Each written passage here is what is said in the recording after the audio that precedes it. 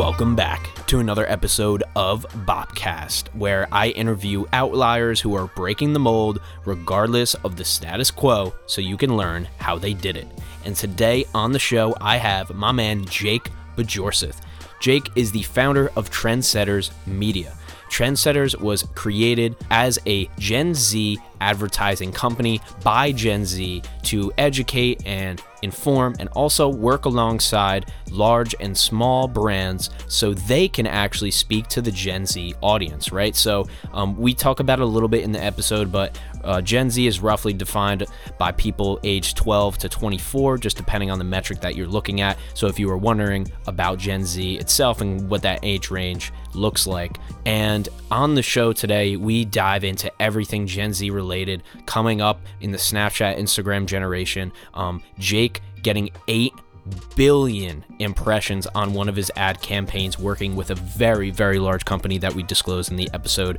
So it was really interesting to talk through that and also just open up the floor about Gen Z and what's happening kind of in our lives when it comes to marketing and the digital world. So we dive into all those different topics. This was just super interesting to delve into the mind of somebody who's working on the advertising campaigns that you're seeing in front of you on your screen. So very interesting episode, ladies and gentlemen. As you know, our sponsor is sodabeats.com, SODABEATS. The best way to make hip hop beats online. Please use the link in our show notes to try that out. All right, let's get to the episode with my man, Jake Bajorcith.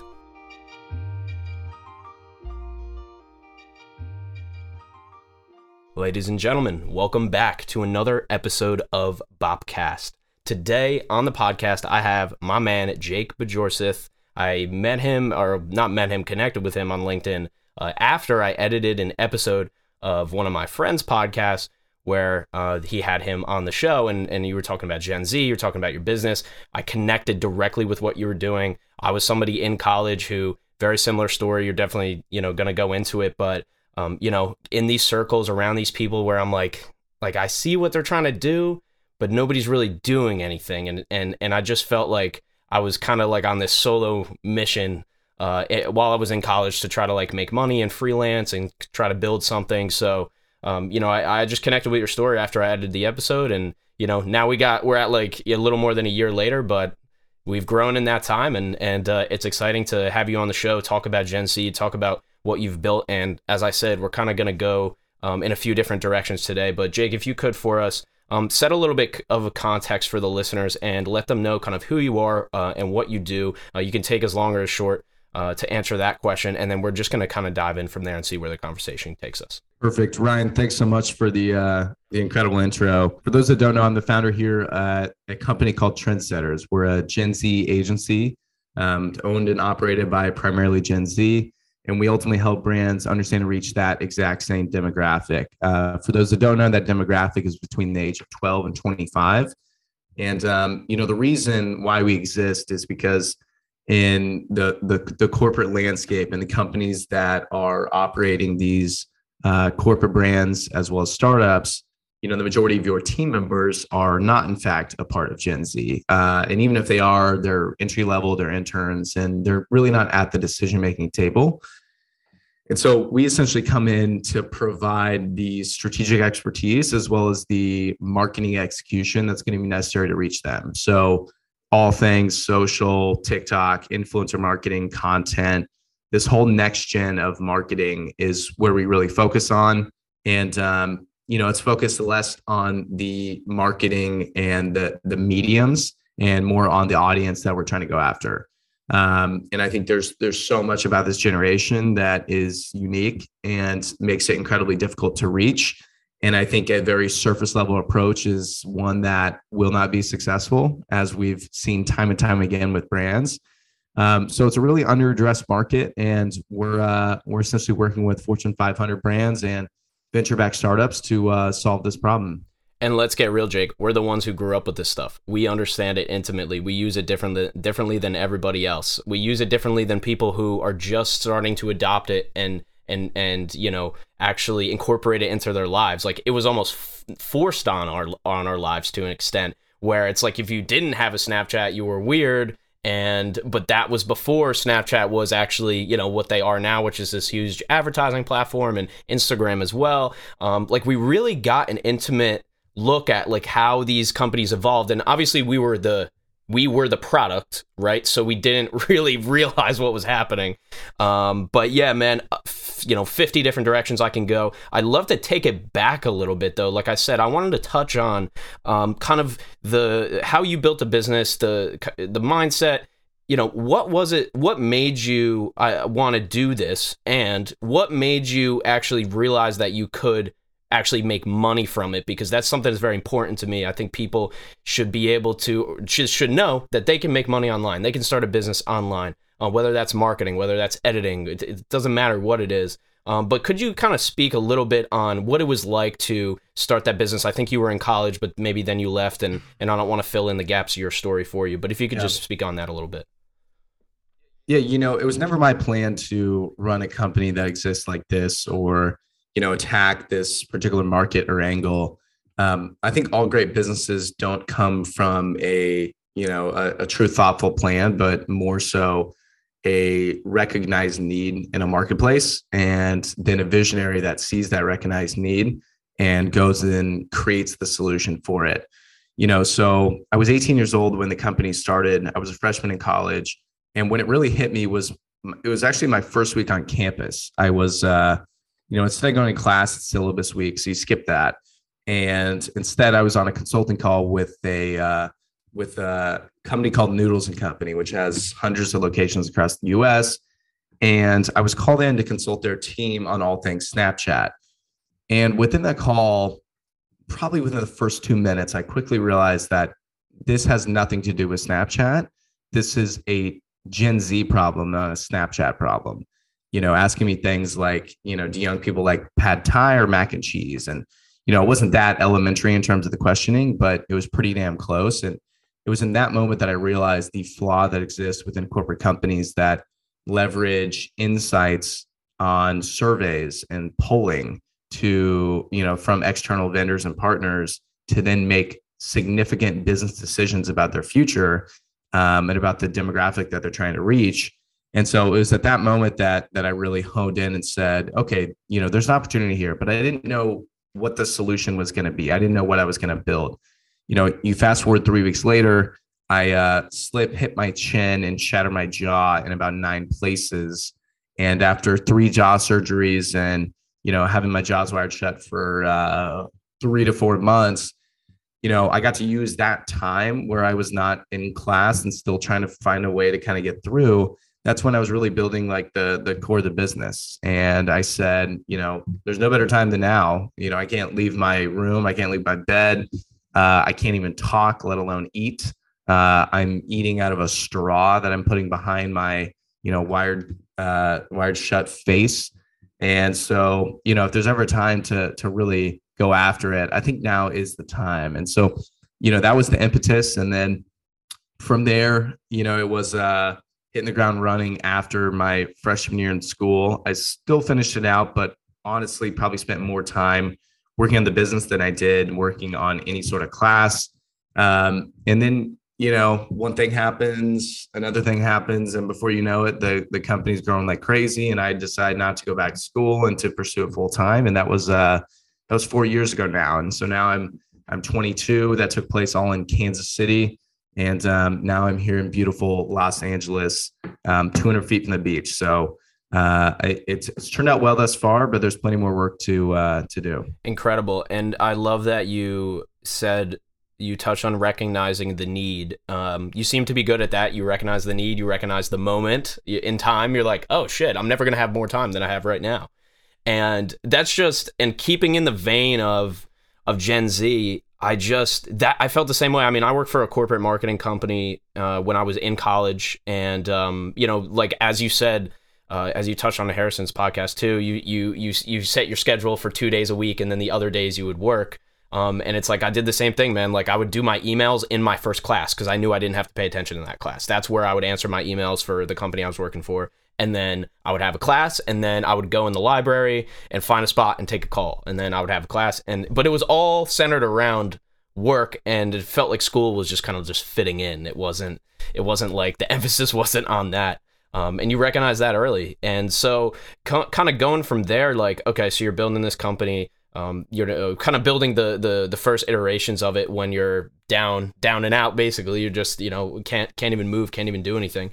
And so from there, what did it look like when you start to be able to speak again, and you kind of, they take the metal out off your face, so to say. Yeah. Like, what is that transition? Are you like, do you then start going to market for companies to Gen Z? Are you consulting? Like, what did the work look like? And then I'm going to go into incorporating like building a team and people, but what did that first work look like with Trendsetters? Yeah. So, I knew where I wanted to go. I didn't know how we were going to get there. And so early off, rather than trying to preset or make premeditated decisions, and I think this is really important for anyone trying to start any sort of business venture or side hustle, whatever it is, really, which is, I didn't try to go out and make premeditated decisions about what I'll end up doing or what that would look like. I just said, look, here's the problem. Let me learn more about the problem. And then let me, I think I know the solution, but let's kind of figure it out, and let's really figure out the problem more in depth, because, Gen Z as a problem is pretty grandiose, and a little bit too big of a problem for, just some kid to solve. But, there's probably different elements that coincide with that are a little bit smaller that we could tackle. And so, it was just going and having conversations with, at the time, it was very small businesses, like small businesses. And, solo entrepreneurs, all of that stuff. And it's funny, I saw my first client while my jobs were still wired shut. So, we kind of just ran with it. And it was something I was so passionate about that we were able to really attack it well. And, at the time it was servicing accounts for, maybe $500 or $250 or $1,000, but it was anything just to get the experience necessary to then learn and then use those learnings to determine where we're going to go next. And the one thing that I knew that I had on my side, I didn't have a network, I didn't have connections, I didn't have capital, I didn't have any of that. But what I did have on my side was time. And when you have time on your side, and that's the only true advantage you have to focus solely on that and not to take for granted that you have time. And so instead, what I really focused on was speed, which is how do I move as fast as possible to maximize my inherent advantage which is time. And so that's what I was focused on. How do I, bring on new clients as soon as possible? How do I then finish those projects as quickly as possible? How do I make case studies around those projects as soon as possible? How do I just move with incredible velocity? And so even when we were making no money at all, I was hiring other people to be a part of the company, because I was like, hey, I could spend 20 hours filming and editing this video, or I could hire someone else to do it. I'm not going to make any money in the back end, but it's going to be a case study, because at the end of the day, like, I'm not going to be able to retire off of this $1,000 a month contract that probably isn't going to exist 6 months from now. So I was focused always on getting to the next level. And, that's what really helped me was leveraging that inherent advantage that you have being a younger individual, which is going to be time. And, that's what it looked like early on. And it was a lot of hours and a lot of time wasted doing dumb things, but I would much rather waste my time doing a lot of dumb things so long as I'm doing a lot of things. And, I think you need to be able to not be afraid of making a mistake or a wrong decision. Mm-hmm. I always think if you don't have money, you probably have time. If you don't have time, you probably have money, like that's that's generally the truth. And I think that a lot of, and what you did is I'm not sure if this was ingrained in you or this is just natural, just happened, but you had some kind of realization, like you had something where you knew, you had the self-awareness. Now, I think that is the major disconnect with people, is that they don't really have the self-awareness to know that they're in the position where they have the most time and they'll never have more time in their entire life. And then people wake up, 20, 30, 40, 50, hopefully not 60 years later, and realize that they actually had way more time back then. And so I don't know, like I try to find ways to make it so people can learn how to do it. But other than meditation and things like that, things that have helped myself, I can't, like, it's hard to say, yeah, just no when you have an opportunity and just seize it, you know? It's like you almost have to get good at that. Yeah. And I want to just touch on this a little bit before we move forward, which is like influences. Like, were your parents entrepreneurs? Like, did you, like you said, you didn't know you were going to start a business, but like, did you have some kind of, because you definitely have a very high self-awareness. So I don't know if that was from something that you cultivated or it was kind of just natural in your life, but did you see any type of conscious or subconscious kind of influences? And I really ask that only because maybe people can, you know, use those influences in their own life and take advantage of them. So I'm just wondering what were your kind of like influences, maybe direct or indirect?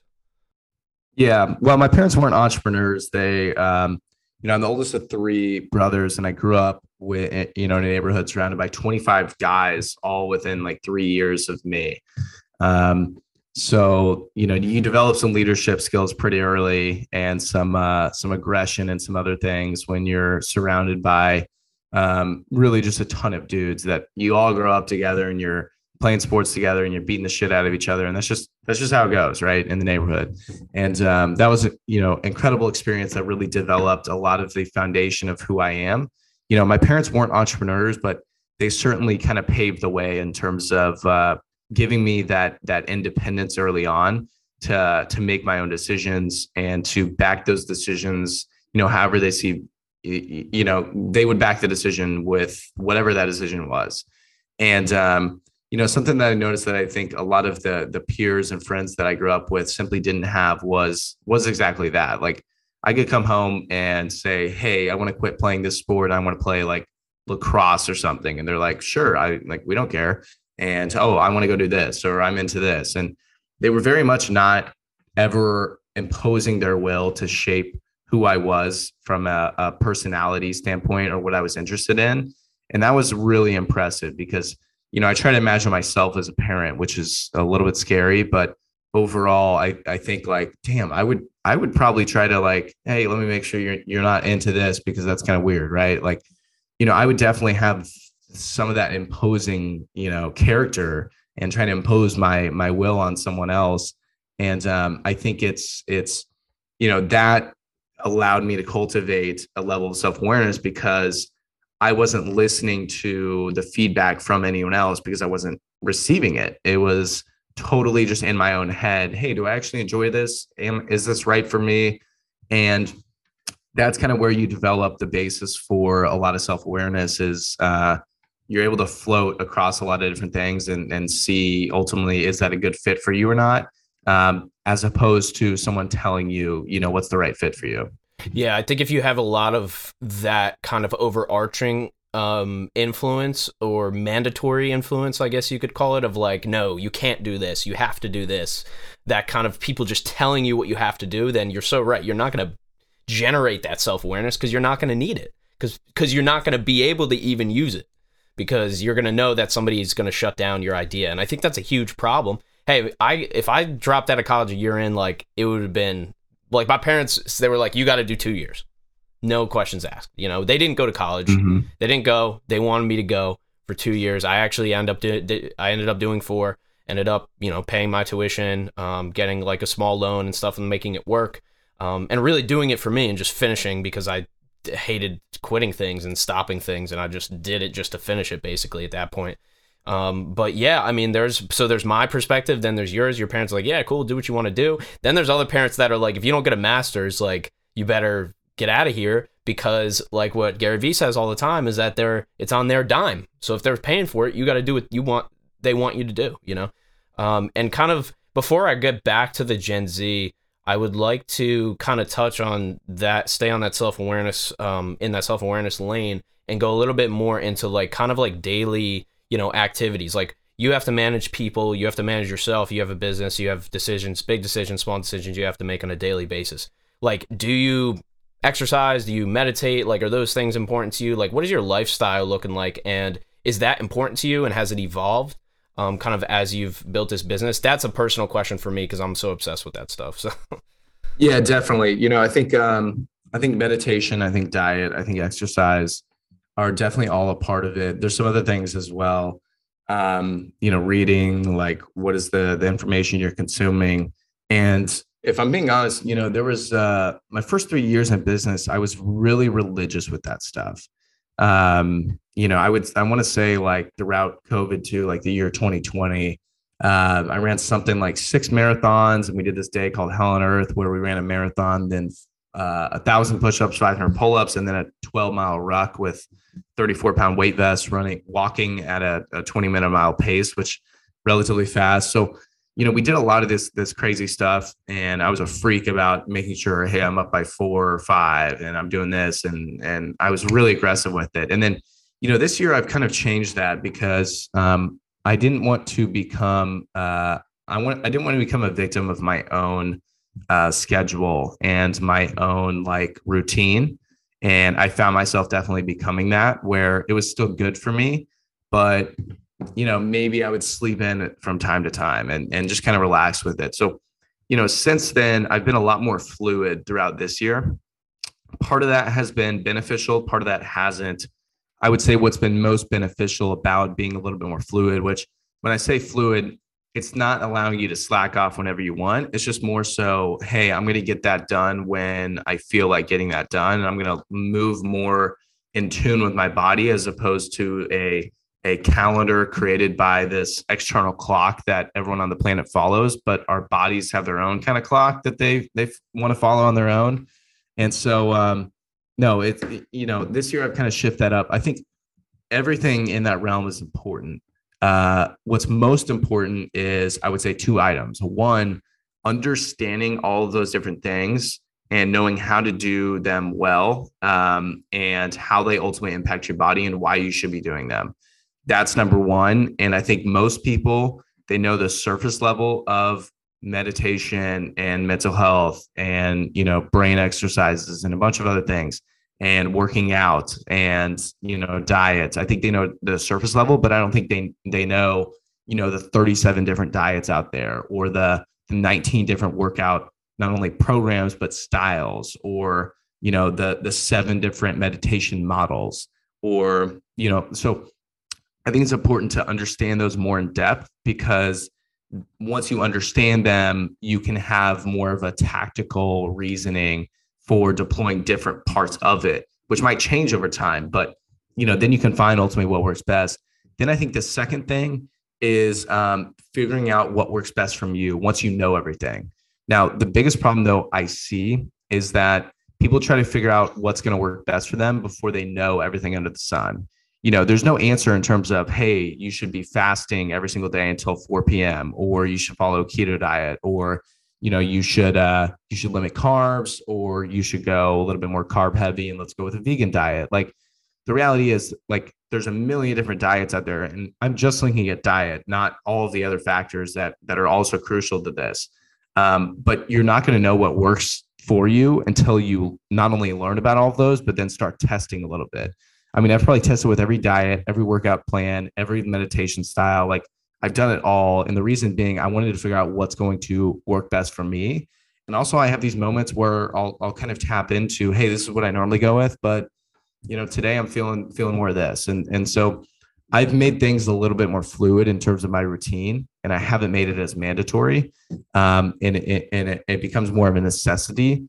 But part of that is that all of these things I kind of operate with, and instead of being like the mandatories, they're more of like, hey, these are the tools in my toolbox. And when you flip it in that way, you start looking at those more positively. You're like, it's not meditation. It's like, in terms of something you have to do, it's like, no. I'm going to spend like 10 minutes meditating real quick, because then I'm going to crush the rest of my day. Okay, that's awesome. Now, like, that's a good investment of my time. I'm going to go spend an hour and a half working out because I'm going to feel incredible later, after working out. So when you look at them more as like tools that are going to help you, as opposed to things you like must mandatorily do, I think that's when they all become a lot more beneficial. I did the same thing, man. I used to be same with you, man. I did intermittent fasting for 8 months. I mean, I ate, 2 meals a day, and I fasted 16 hours or whatever that whole protocol is. I've tried all of that as well, and I did the hardcore working out for 5 years straight, every 6 days a week, and counting the calories and all that, and I just wasn't as happy doing that. So, and that's what you're saying too. It's like a couple things that I got is, first of all, same thing with this podcast. If I wake up and I have to do this podcast today and I'm really not feeling it, and I get to another episode, and I'm like, oh, I'm not having fun anymore, I'm not going to do it. I'm just not going to do it. It just wouldn't make sense for me to do it. And that's how it's with everything or working out. It's like, if you're not actually enjoying it and you're doing it just because you have to do it, quote unquote, then at that point you kind of have to rethink the why. And so that's what I think is kind of what you said, is you look at the reason why. Like, why am I meditating? Well, I'm going to clear my mind and that's going to make my day so much better because I have 16 meetings or whatever. But yeah, so transitioning now, just because I think you'd have insight here. These companies that say are trying to market to Gen Z, who maybe don't understand Gen Z, or they're trying to do it just because they have to do it. Like, what is the biggest problem with that? Is it the fact that they don't understand that they're trying to bring in one kid who's going to tell them the magic answer? Is it the fact that they assume from surveys that aren't actually true? Like, what did you see as the biggest problem? And then has that problem changed now that you've been doing this for 5 years? I know there's a lot in there, but we can break it down. Yeah. To start in terms of where the problem exists, the problem is a perceived understanding of Gen Z. It is thinking that we understand this generation when in reality we don't. And where that perceived knowledge of something comes from is from consuming a lot of information about it. I've heard horrific takes along the lines of, I use kids as my insights group, and it's, as if we should be making business decisions based on our 2 to 3 kids or whatever. And very, very concerning. That's a red flag, right? And so you're saying like people would like use their own kids as an example or something? Yeah, and be like, oh, all kids are like this. We'll just they have, this one has TikTok, then TikTok. Exactly. They're just using one anecdotal case study of their own kids, which is like the worst anecdote that you could possibly use because you're not removed from it. Yeah. I had to just understand that a little more. That's crazy. Yeah. And the problem is, like, Ryan, are you, what's a weird sport? Ryan, do you know anything about field hockey? Very, very little. No, I know basically nothing. So if I asked you to commentate a field hockey game and then do the post-game interviews for a field hockey game, what questions would you ask? It would be incredibly surface level. You wouldn't know what the hell you'd be watching the game. You wouldn't know what the hell to even look for, right? Like, I don't even know the rules. What's the time? What's the score? How many players are even on the... There's a weird out of bounds thing, I think, that happened. I don't know. Refs, I think, make a good amount of money. Yeah, exactly. That's all I know. I don't know. So, that said, that is the problem when it comes to Gen Z. You aren't a part of the generation, so you don't even know what to ask, and you don't even know what to try to find. And so what you come back with is very surface level insights that might not only not be an accurate depiction, but they might not even matter at all.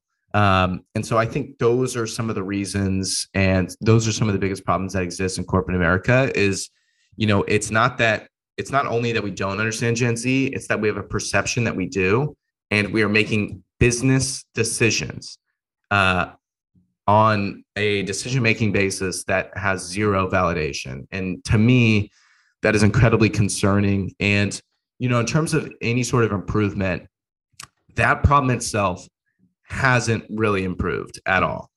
The problem that has improved, and that I will give credit to, is the overall empowerment of the generation at, corporate meetings. And, I think more and more companies are hiring younger. They're not requiring degrees.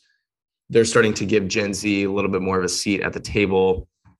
And so I think overall, like, it's still a big problem, and it's getting better in terms of the conversations being had. But the problem itself isn't going away anytime soon. Do you have an example of, not to put you on the spot, and it's okay if you don't, but do you have an example of a company that maybe tried to do something, tried to market to Gen Z, and it was just like, wow, obviously this is very, very far off. I'm thinking about even Facebook, man. I mean, I'm not sure they even, I don't even think did they buy Instagram because as a strictly business decision, or did they buy it because they realized younger people were dying off on Facebook? That's what I'm wondering. Yeah, likely a combination of the two. I think, I wouldn't have been surprised if they made a bid in at TikTok, but the government was not going to let that one go through.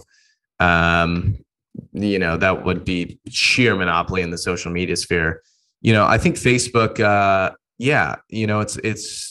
I mean, what a time to be alive when a platform that was really only started 10 years ago. And 10 years ago, the only people that can be on the platform were who? College students. And 10 years later, there's no one spending more time on the platform than, my grandparents. And I think that's very indicative of the acceleration of technology, and not just technology, but consumer behavior. Let's just take a random 60-year-old. And this isn't to say anything bad about any old people, by the way. So I want all the old people to chill out that are listening to this, because it's a good thing. And, in 2010, how well could that individual have figured out technology and everything taking place, and, how to use like an iPhone, let alone Facebook, and post photos and all that other stuff? Like it's kind of tricky. And, only a decade later, that 60-year-old that's now a 70-year-old is now seamlessly managing plenty of apps on their phone. They're managing different social media accounts. They're checking on their kids, not only on Facebook, but also on Instagram. They're probably watching YouTube videos. They're, only getting their emails on their phone. Like, that's the reality of the evolution of consumer behavior. It's incredibly quick. And what I think Facebook failed to understand that, the OG Facebook crew, which were 18 to 22 years old when they joined, has all but left the platform. That's a demographic now. Look at, 28 to 32. Are they anywhere on Facebook? Maybe here and there, maybe getting married and posting stuff, right? Like, that's a good marriage age range.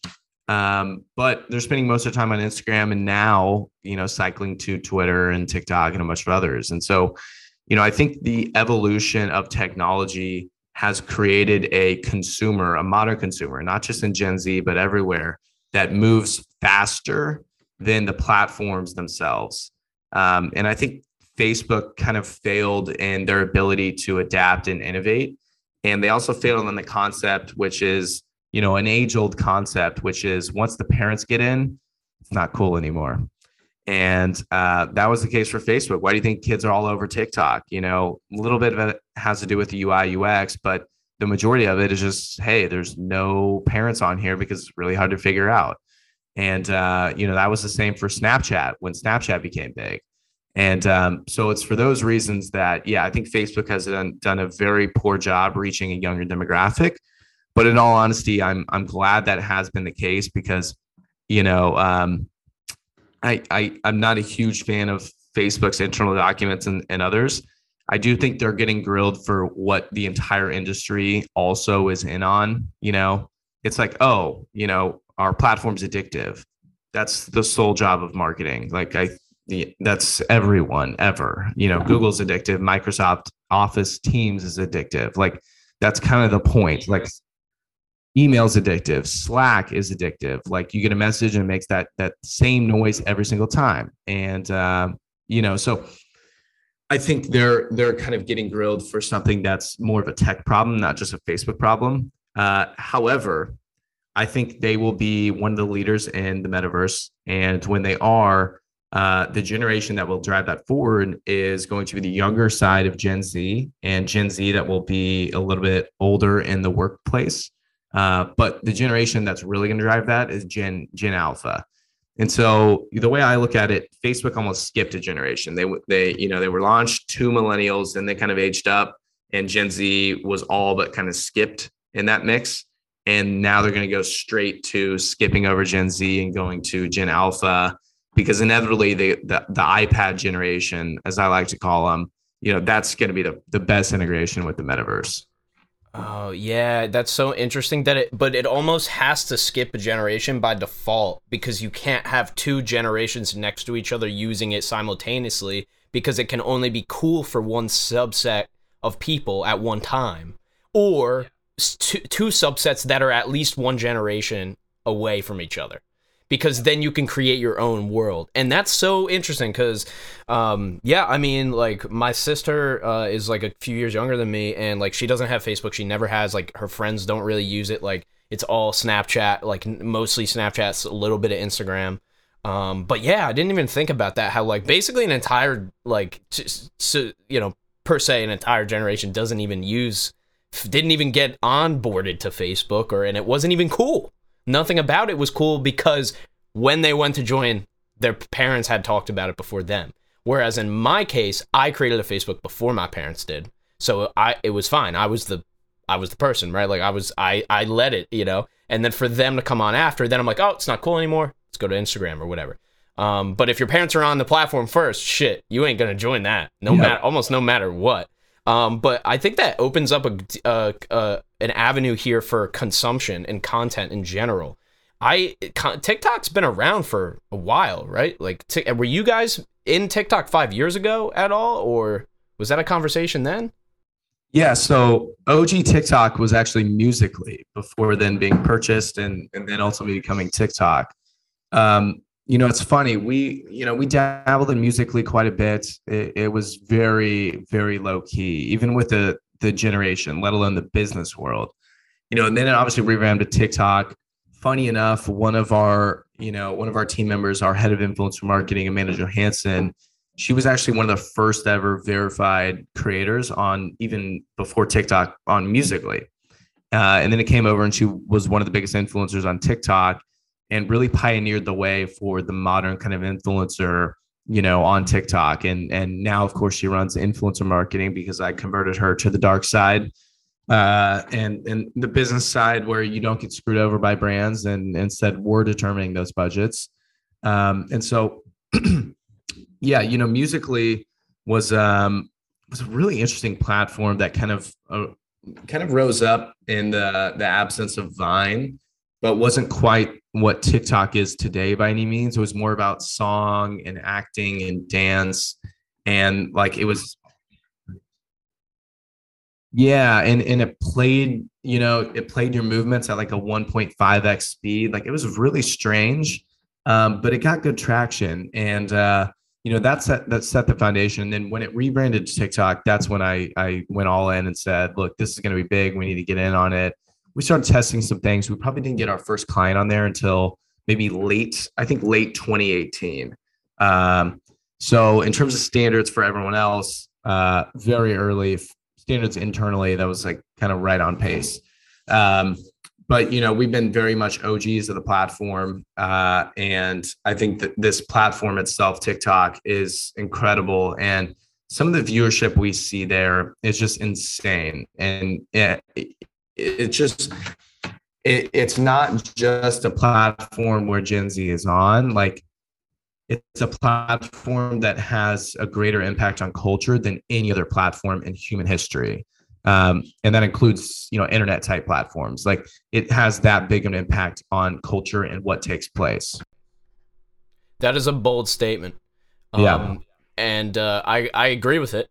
And I want to act like I don't know. I know how TikTok works to an extent, but I want to act like I don't know. Was the organic reach always there from the beginning? And then can you speak on maybe like why? Okay, like, yes, bold statement, but why? What is it about the platform? Yeah. So it's two things. The primary feed that you are going to go in with is under the FYP, which when you log onto the app, you're going to have an option on the top left and top right, both kind of in the middle though. One's going to be following, the other's going to be home or FYP. Used to say FYP, it might be like home or something now. And so when that's the primary feed, that isn't limited to people you're following. Now, the problem of Facebook and Instagram and LinkedIn is the majority of the content you see is people you're connected to. And so you're not ever exploring new content or seeing new stuff that you otherwise wouldn't see. And so How does the platform kind of hook you in? So that's probably the number one reason why. The second reason is because of the amount of creators on the platform. Because the production quality is so low, and because they create trends and sounds and movements on the platform, it's easy for anyone to be able to jump in. And when everyone's creating with it, you want to not only create, but you want to consume more. So you consume more, then you create, and you kind of become a part of it a bit. And I would say the final thing is the algorithm. It is the best algorithm from a sense of, if you just download, if you've never used TikTok before, you download on your phone, go spend 10 minutes on the platform, you'll get some stuff that you don't care to see, and log out, come back like 15 minutes later, log back in, and you will immediately go through your FYP, and it will be spot on, and it will be exactly the content you want to see. And what's crazy is it won't just be one particular category like it would be on like Instagram. Like how Instagram Explorer is kind of broken up into different categories. For me, it's like I have NBA stuff, and then I have like business stuff, and then I have like meme stuff, but they're all in separate kind of chains. And if I click on one of those chains, it's only going to be that type of stuff. Whereas on TikTok, it's like all of that, and it's all happening simultaneously, and they're all happening one over the other. And I think those are kind of the three reasons as to why TikTok has become what it's become. And I'll share a little case study real quick, just to get you a sense of how big of a platform this is. There was a campaign. This is on our TikTok, by the way. This is Trendsetters. Just search Trendsetters without the vowels on TikTok, and you'll find it. And we just posted a case study video there. We generated 8.4 billion impressions for a brand called PacSun.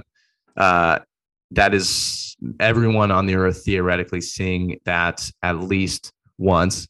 And realistically, that is the 1.5 to 2 billion active users on TikTok seeing the video at a minimum 3 times.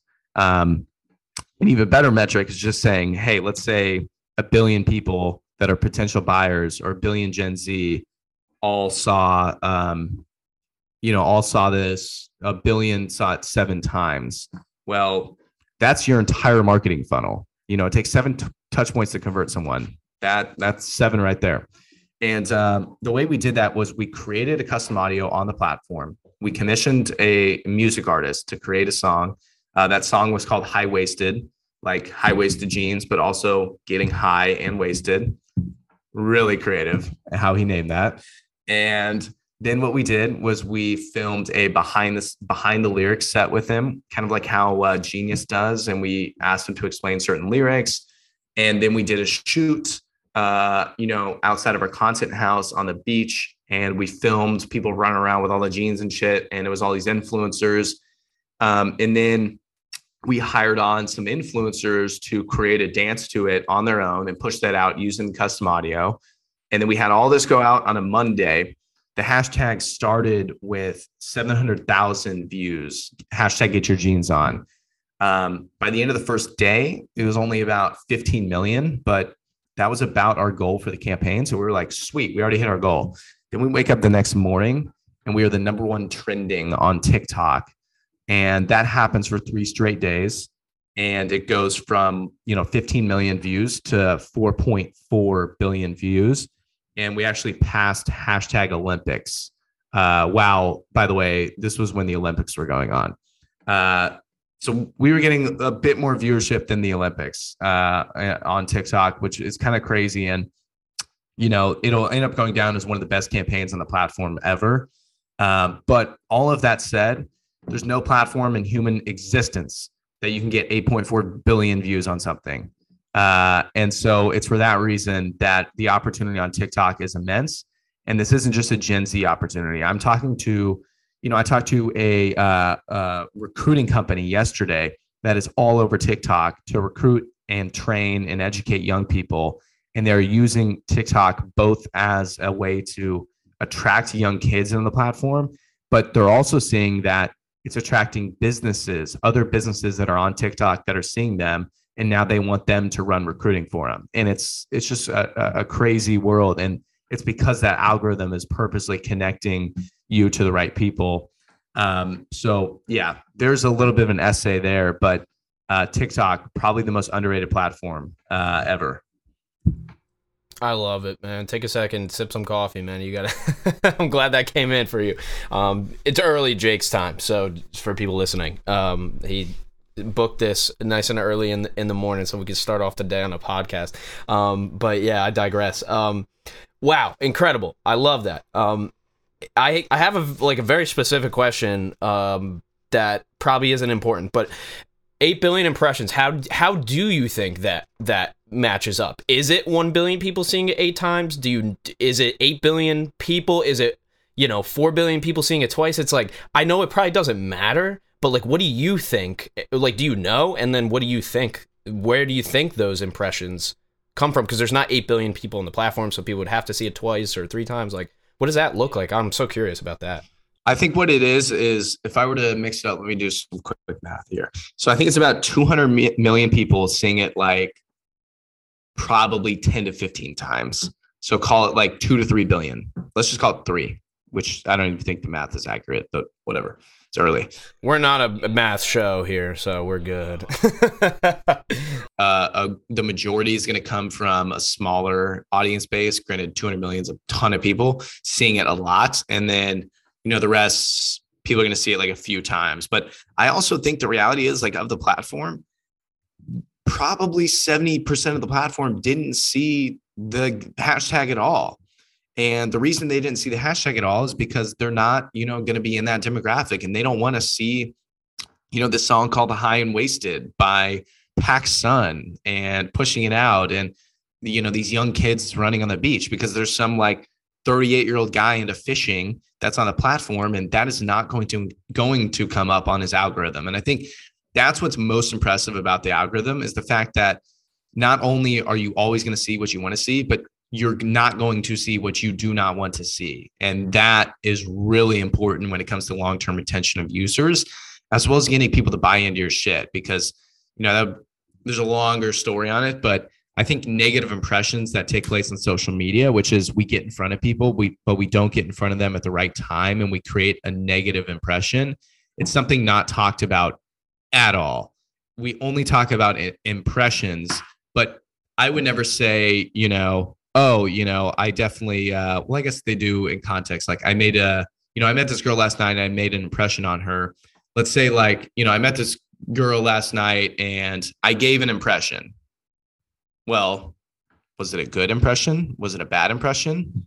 Are you guys going on a date next week, or are you blocked in her phone? Like, which is it? Because we can't assume it's always going to be a good one. And yeah, because we've both been turned off by people who try to market to us 100 times. And like, why we can't think of a bad example is because we don't give a fuck about those brands. Because I don't remember. Totally blocked out of your brain. Yeah, yep. Exactly. And so, but that's true. Those brands, I click, I don't want to see this anymore once they come up 400,000 times, So that's why. Yeah. But that's the point of the platform. Sorry to cut you off, but that's the point of the platform, is that you see what you want to see.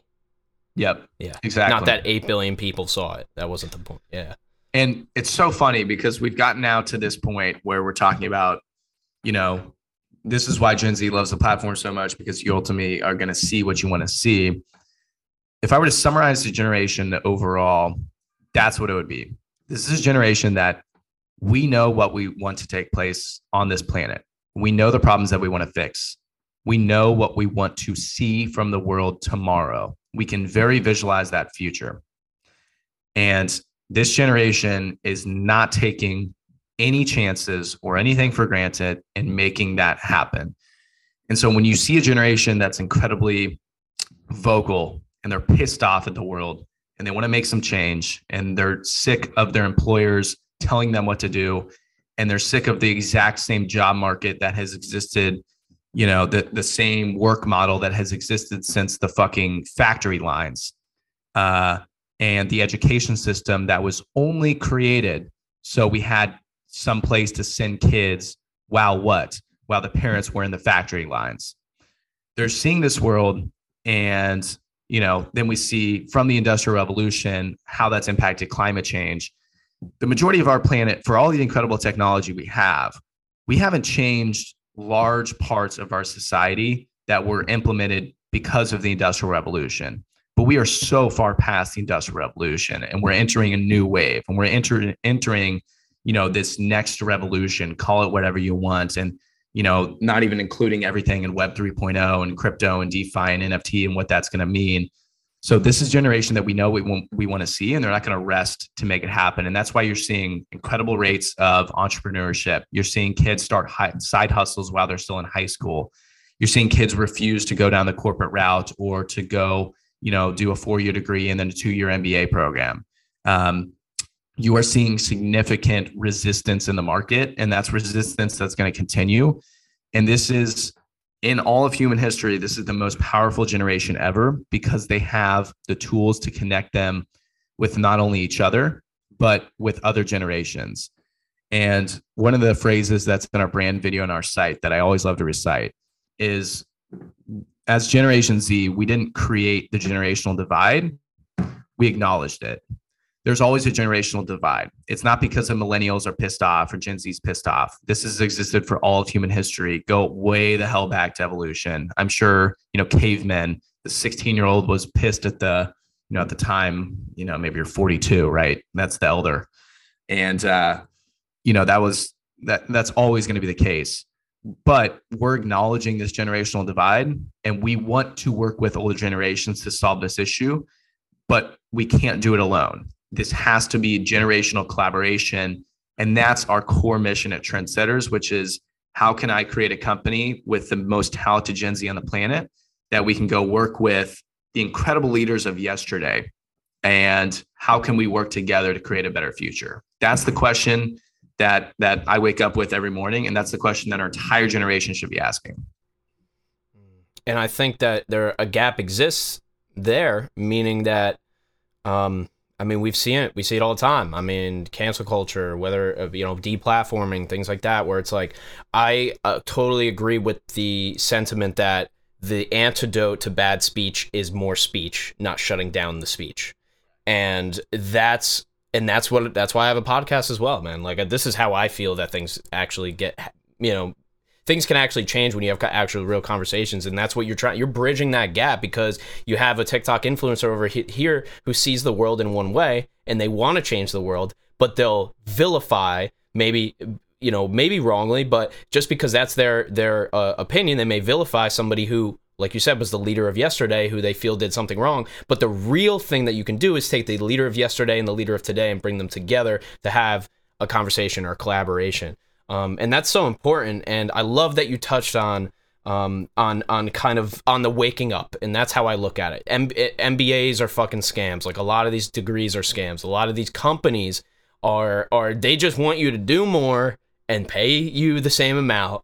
And you feel like you have this little slice of comfortability, but then they can fire you whenever they want, so it's like this crazy thing that we're kind of a lot of us are waking up to this. And I think it's a symptom of the of the social media and of the being able to create, like, you can just be an influencer and create content only, and that's a business. Like, you don't even need a team. That's a job. And by the way, that's the number one, when you ask 12-year-olds, when they ask 12-year-olds, what do you want to be when you grow up? This is crazy. 23%, which is the number one answer, want to be a YouTuber specifically. The second answer at 21% is influencer. And then way the hell down the line is like astronaut, scientist, doctor, entrepreneur, etc. So the tide is shifting when half of the youth doesn't no longer, by the way, for the past like 100 years, what has it been? Well, not 100, but it's always been athlete, then, astronaut, and then like mad scientist or something like that. And it's crazy to see that shifting, even for our generation. And when we were 12, that's what our answers would have been, because influencers didn't really exist then. Those were the influencers. Kobe was the influencer. LeBron was whoever it was. Yeah. Exactly. And now it's like Mr. Beast will rack up more views than like the MLB World Series playoffs. Like, now that my Dodgers are out, I haven't watched a fucking game. And honestly, I don't think I watched a single regular season game on the TV. Like, I went to a ton of Dodgers games, but I don't think I watched a single one on TV, because like why the hell? And I don't know anyone my age. I would have extra tickets sometimes. I would invite them. They wouldn't even want to go. And it's like, that's very indicative of the past. And we take the MLB as like this huge company that will never be broken. But then we see an entire generation that would rather binge esports than the MLB. And it's like, the way I look at it, it's the MLB, maybe it has more prestige and history, but we shouldn't glorify it because of its past. We should take things as the reality of today, which is objectively the esports is a much bigger market. And, it doesn't have an insane history or past, but it's going to have an incredible future. And so that's just one example of many where we need to stop putting the past on a pedestal. And we need to instead just look at the reality of today truly objectively. Don't you love that when people talk about mainstream media as if like the news is mainstream media? Like if you look at the numbers, it's not anymore. It might have been, but it's not. Like if you took YouTube impressions on a daily basis and compared that to like any fucking TV combined, it's got to be exponentially greater. Exactly. It's like, why even get pissed off at like all the news misinformation, whatever. And there was a Joe Rogan podcast and the whole CNN thing and lying about his story, his COVID story or whatever. And it's like, Joe, like, we don't even care. Your podcast probably gets more listens than they get viewership. Like, why do you even care? That's what he said. He was like, I'm the mainstream media now, basically. Like, dude, I get 11 million views per episode, and then you would get like 500,000 to 1 million or something like that. He's like, I'm mainstream, way more mainstream. But we put the past on a pedestal, and that's the reason why, in you and I's minds, what's more, what's bigger? What is it, Joe Rogan's podcast or CNN? Like, we want to assume it's CNN, but it's actually not even close. It's podcasts and YouTube and TikTok and others. Yeah, and it's incredible. Yeah, the numbers don't lie, and to be honest, advertising has not kept up, right? Like the advertising dollars, Gary Vee said this fucking 5 years ago, and he's gonna say it again this year because he never stops talking about the same shit until shit changes. Yeah, but. Yeah, why are you running ads on TV? You're such, like, it just makes no sense. Why would PacSun knows, right, that where is everybody? There's 8 billion people right here on TikTok for us, and that's what we have to do. That's where the people are. That's where our 200 million are. So powerful, man. And then on the other side of it is, you're familiar with Justin Yen, right? Declassified College, yeah. So he mentioned something which I love, this other side of it, which is the length of a career of a content creator is 25 months or something like that. And I don't know where that data came from. I don't really know if it's true or it's definitely not true for everybody, but we can't get it wrong.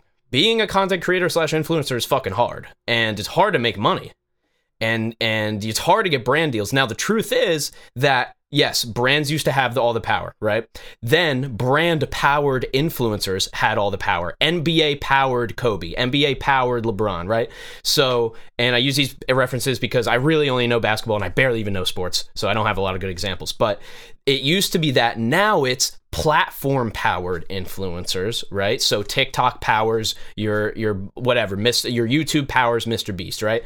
So it's changing, right? But the platforms do still have a lot of power, and if you don't have what all these marketer people say, if you don't have an email list, dude, you're screwed. And it's like, well, they can unsubscribe from your email list, they can change their email. I have 7 emails, right? It's not practical, but I think we're in this position now when it's like, yes, things are changing.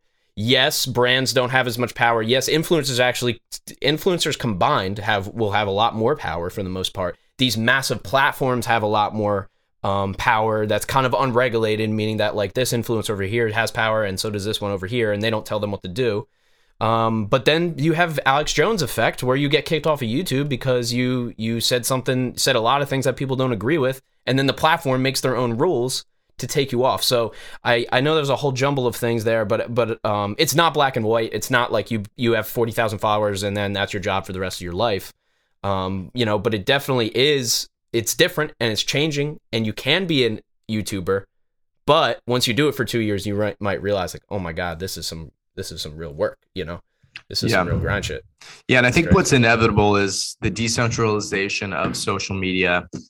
Things will become platformless, and when they do, it will be more so influencer powered platforms. which are their own unique platforms. And, it's at that moment that influencers take power away from the platforms themselves that they helped create. Because at the end of the day, these platforms don't exist without influencers. That's just the reality. And that's the reason why Vine died, was they didn't pay their creators. So their creators, what they left. And then, then you get a bad buyout from Twitter, who has probably done nothing with the platform. Integrate the code and for video on Twitter, maybe. So, I think all of that said, that is the future. It's going to be influencer powered platforms where it's going to have a lot more to do with the influencer than the platform itself. And that's inevitable. That will take place within the next, 5 to 10 years. And then beyond that, then it becomes influencer powered brands, which I think is a whole nother category with, Mr. Beast Burger and Item Beauty and Fenty and a bunch of others. Like, there's incredible potential in that space that I think is going to be inevitable, but that's probably another 2-hour combo. Exactly. And on that note, Jake, thank you so much for joining me today. I had a lot of fun going through this and talking Gen Z. It's something that I care about, and I'm an old soul. I'm an old school cat. I rock with these podcasts. I do the 2 and 3 hour podcasts sometimes. This is what I'm doing. I had 3 guests that have over 20, 30,000 followers on TikTok, where it's like, at this point, I'm like, I'm really an idiot for not posting, right? Like, what the hell am I doing? You know? And hey, Instagram, jump on, man. I know Instagram Reels has been great to me. I will say Instagram Reels somehow likes my content. It does pretty well in there. I'm like, I should just post it on TikTok too. So it's like every conversation that comes up, it's always there. It's trying to, get me back on that platform so I can pull some more organic reach for the podcast. But yeah, man, to wrap it up, thank you so much. And if you could just let people know quickly, where you're at, Instagram wise, I will have everything down below, so you don't have to, go through all the links, but just where can people find you? Yeah. Hit me up. Jake Bajorseth, Jake X Bajorseth, BJORSETH on pretty much all socials. So hit me up anytime. I'm an absolute nerd for what I do. So I welcome any and all questions. Do not be afraid to reach out. Seriously. Sweet. Awesome, man. Ladies and gentlemen, thank you so much for tuning into another episode of Bopcast. We are on all platforms, even the ones nobody uses. Thanks again, and do not go anywhere. We do have something for you in the outro. Jake, thanks again for being here, man. Thank you. Anytime. Hey, it's Sully. Before we head out, one quick ask, and let me describe this to you. Would you like to receive one email per month from me covering everything we talked about on the podcast during that month? This will also include music content, videos, YouTube, video versions of the podcast, anything podcast or content related for the month covered in one email per month. So this is our newsletter. So if you would just go to sullybop.com on your phone, computer, tablet, whatever you're on right now, SULLYBOP. So just type that in, sullybop.com, and scroll to the very bottom of that homepage, and you'll see join our newsletter right there. Now, that will cover, as I said, all the topics we talk about on the podcast, just a synopsis of the content for the month. So if you feel that would be valuable, please do join that. I will also include things I'm reading, things I'm interested in this particular month, supplements I'm taking, etc. So if that's something that's up your alley, please join our newsletter. I would really appreciate it. Okay, let you go. Have a great one, and we'll see you on the next one.